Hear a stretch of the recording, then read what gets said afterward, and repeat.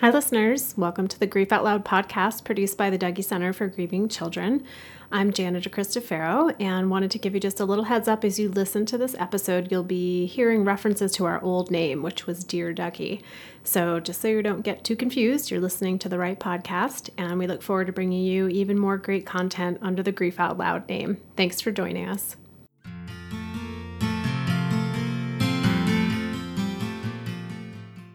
Hello, everyone, and welcome to the Dear Dougy podcast, produced by the Dougy Center for Grieving Children. I'm Jana DeCristofaro, and thank you for tuning in today. This podcast is meant to open up the often avoided conversation about grief. While loss is something we will all experience throughout our lives, when it occurs, most of us are left not knowing what to do, how to feel, or how to talk about it. So whether you're grieving a loss or wanting to support someone who is, we hope these podcast conversations lead to a better understanding of grief and also give you some ideas and inspiration for how to show up for yourself and those you care about. You've probably been there, running into someone you haven't seen in a long time, likely in a public spot, and this someone doesn't know the person in your life has died. Maybe they ask an innocuous, "How are you?" Or more specifically, how's your mom, your dad, your husband, your wife, your partner, your sibling, or your friend? How are they doing? On the spot, you're charged with either telling this person the news or faking a sudden urgent task, maybe yelling out "Hey, sorry, I forgot I left my keys in the car. I gotta go." So today's guest has the uncanny ability to say just the right thing in moments like these. And by right, I don't mean expected, and probably not likely to win any awards in an old-fashioned book about manners. Instead, Caitlin Sweeney speaks honestly and without shame when faced with potentially awkward social interactions in the midst of grief. Just a note of acknowledgement that this episode is not meant to shame anyone who's found themselves voicing platitudes in the face of grief. They're pretty much all we have. They're what we've been socialized to say. And while many people are doing great work to try to provide alternatives that can lead to a better sense of understanding and connection, in a moment when we don't know what else to say, those old familiars tend to pop up. It's also difficult to make a list of, hey, definitely say this and definitely don't say this. Because grief is as unique as we are, and what feels comforting and reassuring to one person will make another one grate their teeth in frustration. Add to that grief is also ever-changing. The person who is grieving likes one thing in one moment and wants to never hear the same thing again in the next. So this is exactly why I invited Caitlin to talk about this wildly confusing and pretty tricky business of interacting with others while grieving. Caitlin, thanks for joining me today. Yeah, thanks, Jana. Caitlin's mom died of a pulmonary embolism in November of 2015. She's the youngest of two, and until recently lived in the same town as her older sister and father. Caitlin, I'm curious, over the past year and a half, you've navigated some pretty awkward conversations with the kids you teach, with coworkers, with friends and family members, and I'm guessing a number of strangers. Is there one of those interactions that stands out to you in particular today? Yeah, I've been trying to remember some of them, and the one that I think that stands out the most, there was a child in my classroom, and we were having a conversation about families, and the child asked me, "Where does your dad live?" And so I described the address and the house and all these details about it, and the child continued and said, "Where does your mom live?" And I just said, "She doesn't." And the child looked at me and immediately understood and said, "Oh, wow." And then just stood there kind of silently trying to imagine in her 7-year-old brain what that would be like to have a mom who wasn't alive. And then I think she just walked away. But she really understood what I meant, and I didn't need to get into any more detail. And how did you come up with that response? Was that something you had prepped, ready to go in case someone asked you, or did it just come off the top of your head? It just came off the top of my head. It just was what made sense to say, and I think in most parts of my life, and especially with children, I try and tell them the truth, because I think a lot of times people try and, say something that's a kinder version of the truth, or something that's couched in niceties or in euphemisms, and 7-year-old brains don't understand euphemisms, they understand the truth. Right, if we say something too abstract to them, it just is really confusing. Right, and so when you just tell them what's going on, then they're very able to respond, and they have empathy and compassion, but it doesn't work as well with adults to say things like that. Well, that's what I was wondering. It seems like there's a lot of people who, okay, with kids, I'm going to be really honest and frank, but I still have this socialization to be maybe softer or more obtuse when I'm talking to adults. And I've always had the sense from you that's not necessarily true for you when you talk with other adults. Yeah, I think with adults, I just give them more details. So I had a coworker who also didn't know in advance, and she was asking me about my mom because she wanted my mom to donate money to the school or something like that. She was our development person, and so she was asking me about it, and it's like, well, my mom's not going to donate any money because she's dead. And then the adult decided to continue to ask questions. And so she ended up getting the whole story of how my mom died and all of the various accidents and illnesses that led up to it. She got probably way more details than she really bargained for, but those were the questions she asked. And so instead of trying to get out of it, I just decided to tell her all of it, partially for shock value. And then sometimes it's nice to talk through for me, but sometimes I just like the reaction on her face of someone actually answering that question truthfully, which she was not expecting.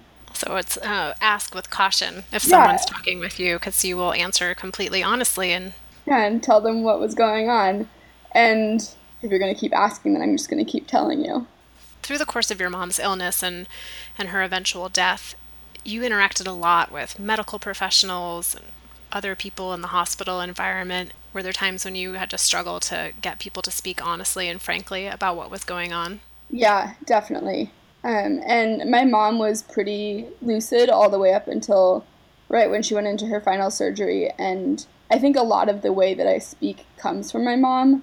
She was also a very frank person, and I used to think that she had a certain word limit for the day, and when she reached it, that was the end and she was done talking. It was very, very straightforward and really told you what she wanted to say and didn't mince words at all. Yeah, and she often faced that with medical professionals who wouldn't believe her about a certain thing. So she had a CPAP, like a breathing machine, that she slept with, and then they wouldn't give it to her after surgeries, and they would want to do something else, and then she would start coding on them, and she would tell them as she was beginning to code, I need my CPAP machine.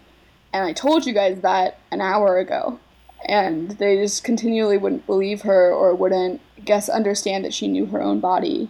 And that was true when she was dying too, is that it took a while for them to come around and tell us straightforward what had happened. So, in the very end, when her doctor came to come tell us that she had died, I remember him saying that she had bled out through her lungs and that just wasn't a survivable event. And I thought that was pretty straightforward. I said, yeah, that makes sense to me. When blood gets in your lungs, you're not breathing, and therefore you don't survive. And so I appreciated that when the final announcement came through, it was very clear and thorough. So having something just really straightforward and really tangible and concrete about what had happened.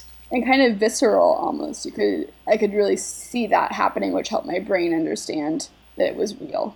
You've talked a little bit about being an extrovert.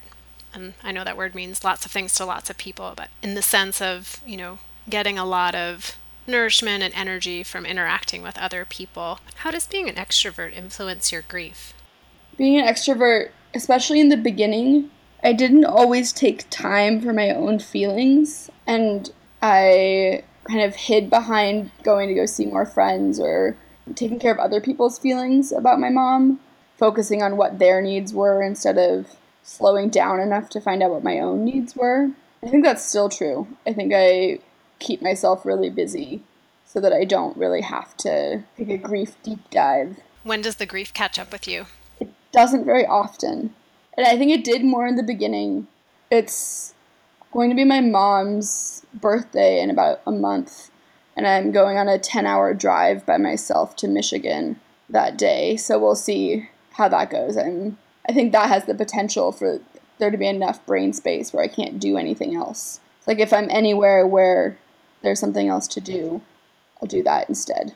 But I think on the flip side of being an extrovert, I also found when I first lost my mom that there were certain people that I didn't want to talk to anymore or who I wouldn't reach out to. And I don't really know why. I've been trying to figure it out since then. But there's a couple of friendships that I just dropped.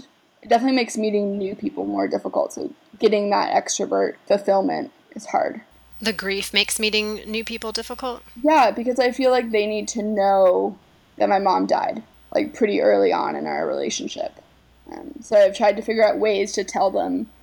I had a really successful time last summer. I came to Minnesota for school, and it was my first time meeting new people after my mom had died. I was trying to figure out how to tell them and when to tell them and whether or not they needed to know. And I had this really beautiful set of colored pencils that were my mom's. So I told one of my friends in the program that they were my mom's pencils and that she had died and it was really terrible, but I got her pencils and she would never let me touch them before. And I was really excited that I got to use the pencils. The person I told, she really perfectly asked me why my mom had the pencils and if she was an artist or if she had some kind of art hobby, and let me talk about who my mom was and didn't dwell at all on the fact that I had just said that my mom had died. So using the revealing of the news that your mom had died as an entryway to ask about your mom and ask about who she was rather than fixate on the details of, oh, how did she die and when did it happen? Right. And I think that that's something that I try and do when I respond to people about my mom is direct them towards talking about who she was instead of talking about how she died.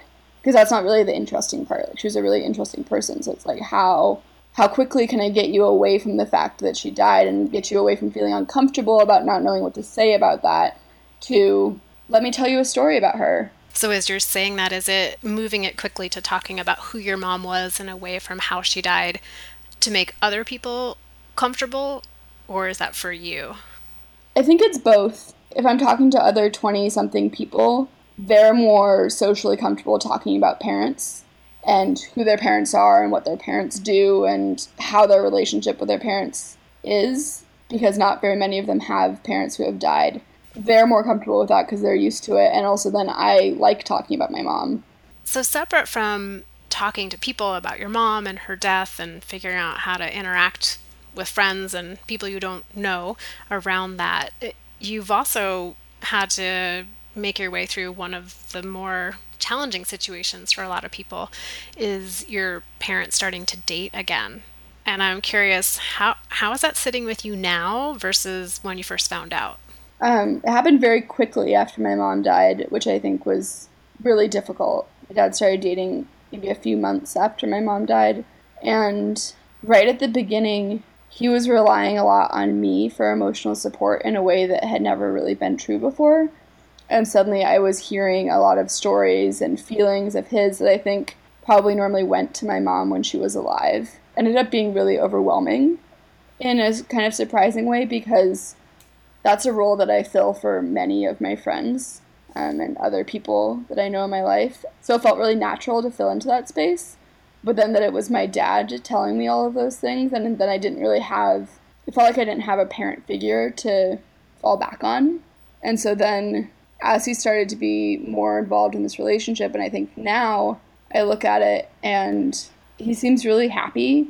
We're back to having a more familiar dad-daughter relationship, which I really appreciate. I don't have to hear all of those things he was telling me right at the very beginning, probably because now his girlfriend gets to hear them, which seems like the right person to hear those. So I'm really glad that she's there to field those feelings for him. They're going to Italy in the fall. They're off having adventures. So I think I've come around mostly to him having a companion and someone to spend his time with, and he enjoys being around her, and that's great for me because then I don't have to worry about him. And I'm moving to a different city, and so it's nice to know that he's not lonely. There's someone there who can be his primary emotional support. So, and it doesn't have to be you, right? And he has the opportunity to then be your dad and not be the person who's coming to you for that care and that nurturing. Right, exactly. And then I get to go to him for the care and nurturing, which is how it's always been. And it's a little different tilt to what we often hear from people who at the first it just feels so threatening that there's a new person coming in that could be potentially taking the spot of the beloved parent who died, but to see that there's a way that it's, at least in your situation, it's maybe brought some balance to that family system. It has, and I think it helps that so his girlfriend's husband also died many years ago, and so she has that understanding because she has her own children, and she's really wonderful about being really careful where she treads and making sure that her advice is wanted and welcome before she gives it. She's very aware of her role and that she's building a new relationship, and she's not trying to step into a role that my mom left behind. And she and my mom are so different that it's like that could never happen. Yeah, you're making me think we need a whole other podcast episode of tips for people who are dating people who have recently had partners die and who have children. Yeah. How to do that with care and consideration. Yeah. Caitlin, as you think through, all the memories that you have of your mom, is there a particular story about her that is in your heart today that you'd want to share? Yeah, I was talking about one earlier today with a friend, and I was remembering when I was young, my mom always went to work really, really early in the morning, like 5 or 5:30 in the morning. So she would go in and she would get all this work done really early, and then my dad and I, on our way to school, would stop by her office to get my hair braided because I didn't trust men to touch my hair, and I thought my dad would mess it up somehow. And so we would always go, and she would do my hair, and then I would go to school. But I wasn't up early enough to get it done before she left, so we'd have to make a stop at the office. I was remembering that there was one year that I really wanted to buy her like a klutz braiding book for her birthday so that she could get better at braiding my hair. And my dad said that that wasn't appropriate because it's her birthday, and that's really a present about me, not about her, so he didn't let me do it. I got stuck with regular braids, but I still got to go do them every day. And does anybody braid your hair now for you? No, no one does. I have to braid it myself. So there might be a friend in your life who will be receiving the Klutz book of braiding. Yeah. I know we started off talking about, some of the situations in which you've been pretty blunt and straightforward with people about the fact that your mom died. Are there a few things people have said that were comforting or reassuring or at least not completely annoying? I think it goes back to what I was saying about the stories, and what you just let me do is that I really like talking about stories about my mom instead of talking about her death. And I remember last summer, it was her birthday, and I was here in Minnesota, and my dad's extended family is here, so all my aunts and uncles and my grandma came over, and they let me make birthday dinner for my mom like it would have been if she was here. They just let me tell stories about her all night long, and they told a bunch of stories that I had never heard because my parents were together since they were 18. So my dad's brothers and sisters knew her really well. And it just felt so celebratory, and I really appreciated that. And that was true all summer last year. It was that people kept coming to me with different stories that they remembered about her that I hadn't heard. And that really, I really liked that. And even when it's people who don't know her, I often like it when they're just quiet, when they just, if I've decided it's the time to talk about my mom, they just sit and they listen. And maybe they ask a prompting question or two, but not really even. They just, they're just kind of a sounding board for whatever memory or feeling I'm having. Along those lines, with your mom's birthday coming up pretty soon, if you could pre-program all your friends and family about what they'll say and do on that day to reach out to you, what would be your ideal situation? I like it when people remember without me having to tell them, which I know is a tall order. But if I could pre-program them and say, it'd be really great if you sent me a text that just said, "Hey, I'm thinking about you," or "I had a funny emoji," or any little bit. It doesn't have to be a big thing. But I think that recognition that there's other people out there who know and who are aware and supporting me, even if it's quietly from a distance. And it seems like, too, there's a big difference between a "how are you" text versus a "I'm thinking of you," or right. "here's this cute picture of a pig." Exactly. Yeah, and I don't really want it to be a text that I have to engage with, which I think the "how are you" text makes me then feel guilty if I don't have a good response.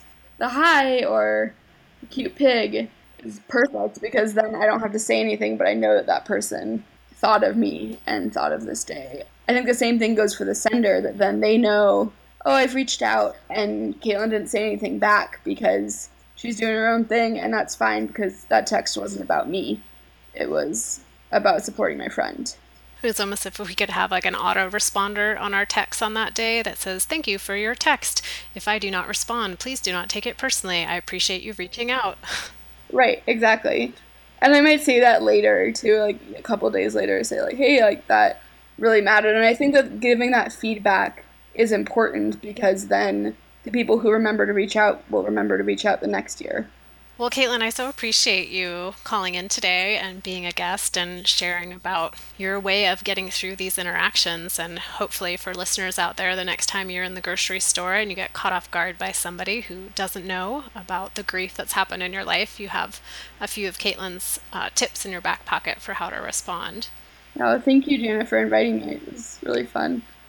And for listeners out there, thanks for tuning in to our podcast. I've been giving you a heads up the last couple of episodes that we are moving towards a name change. I'm still keeping it under wraps for now, but hopefully soon we'll be revealing a new name and new artwork. If you want to check out any of our previous episodes, you can find us in iTunes, Stitcher, any podcast platform that you might be using, and on our website, dougy.org.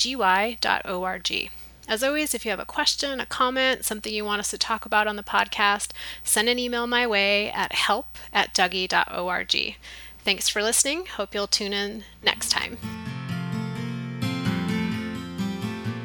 Thanks for listening.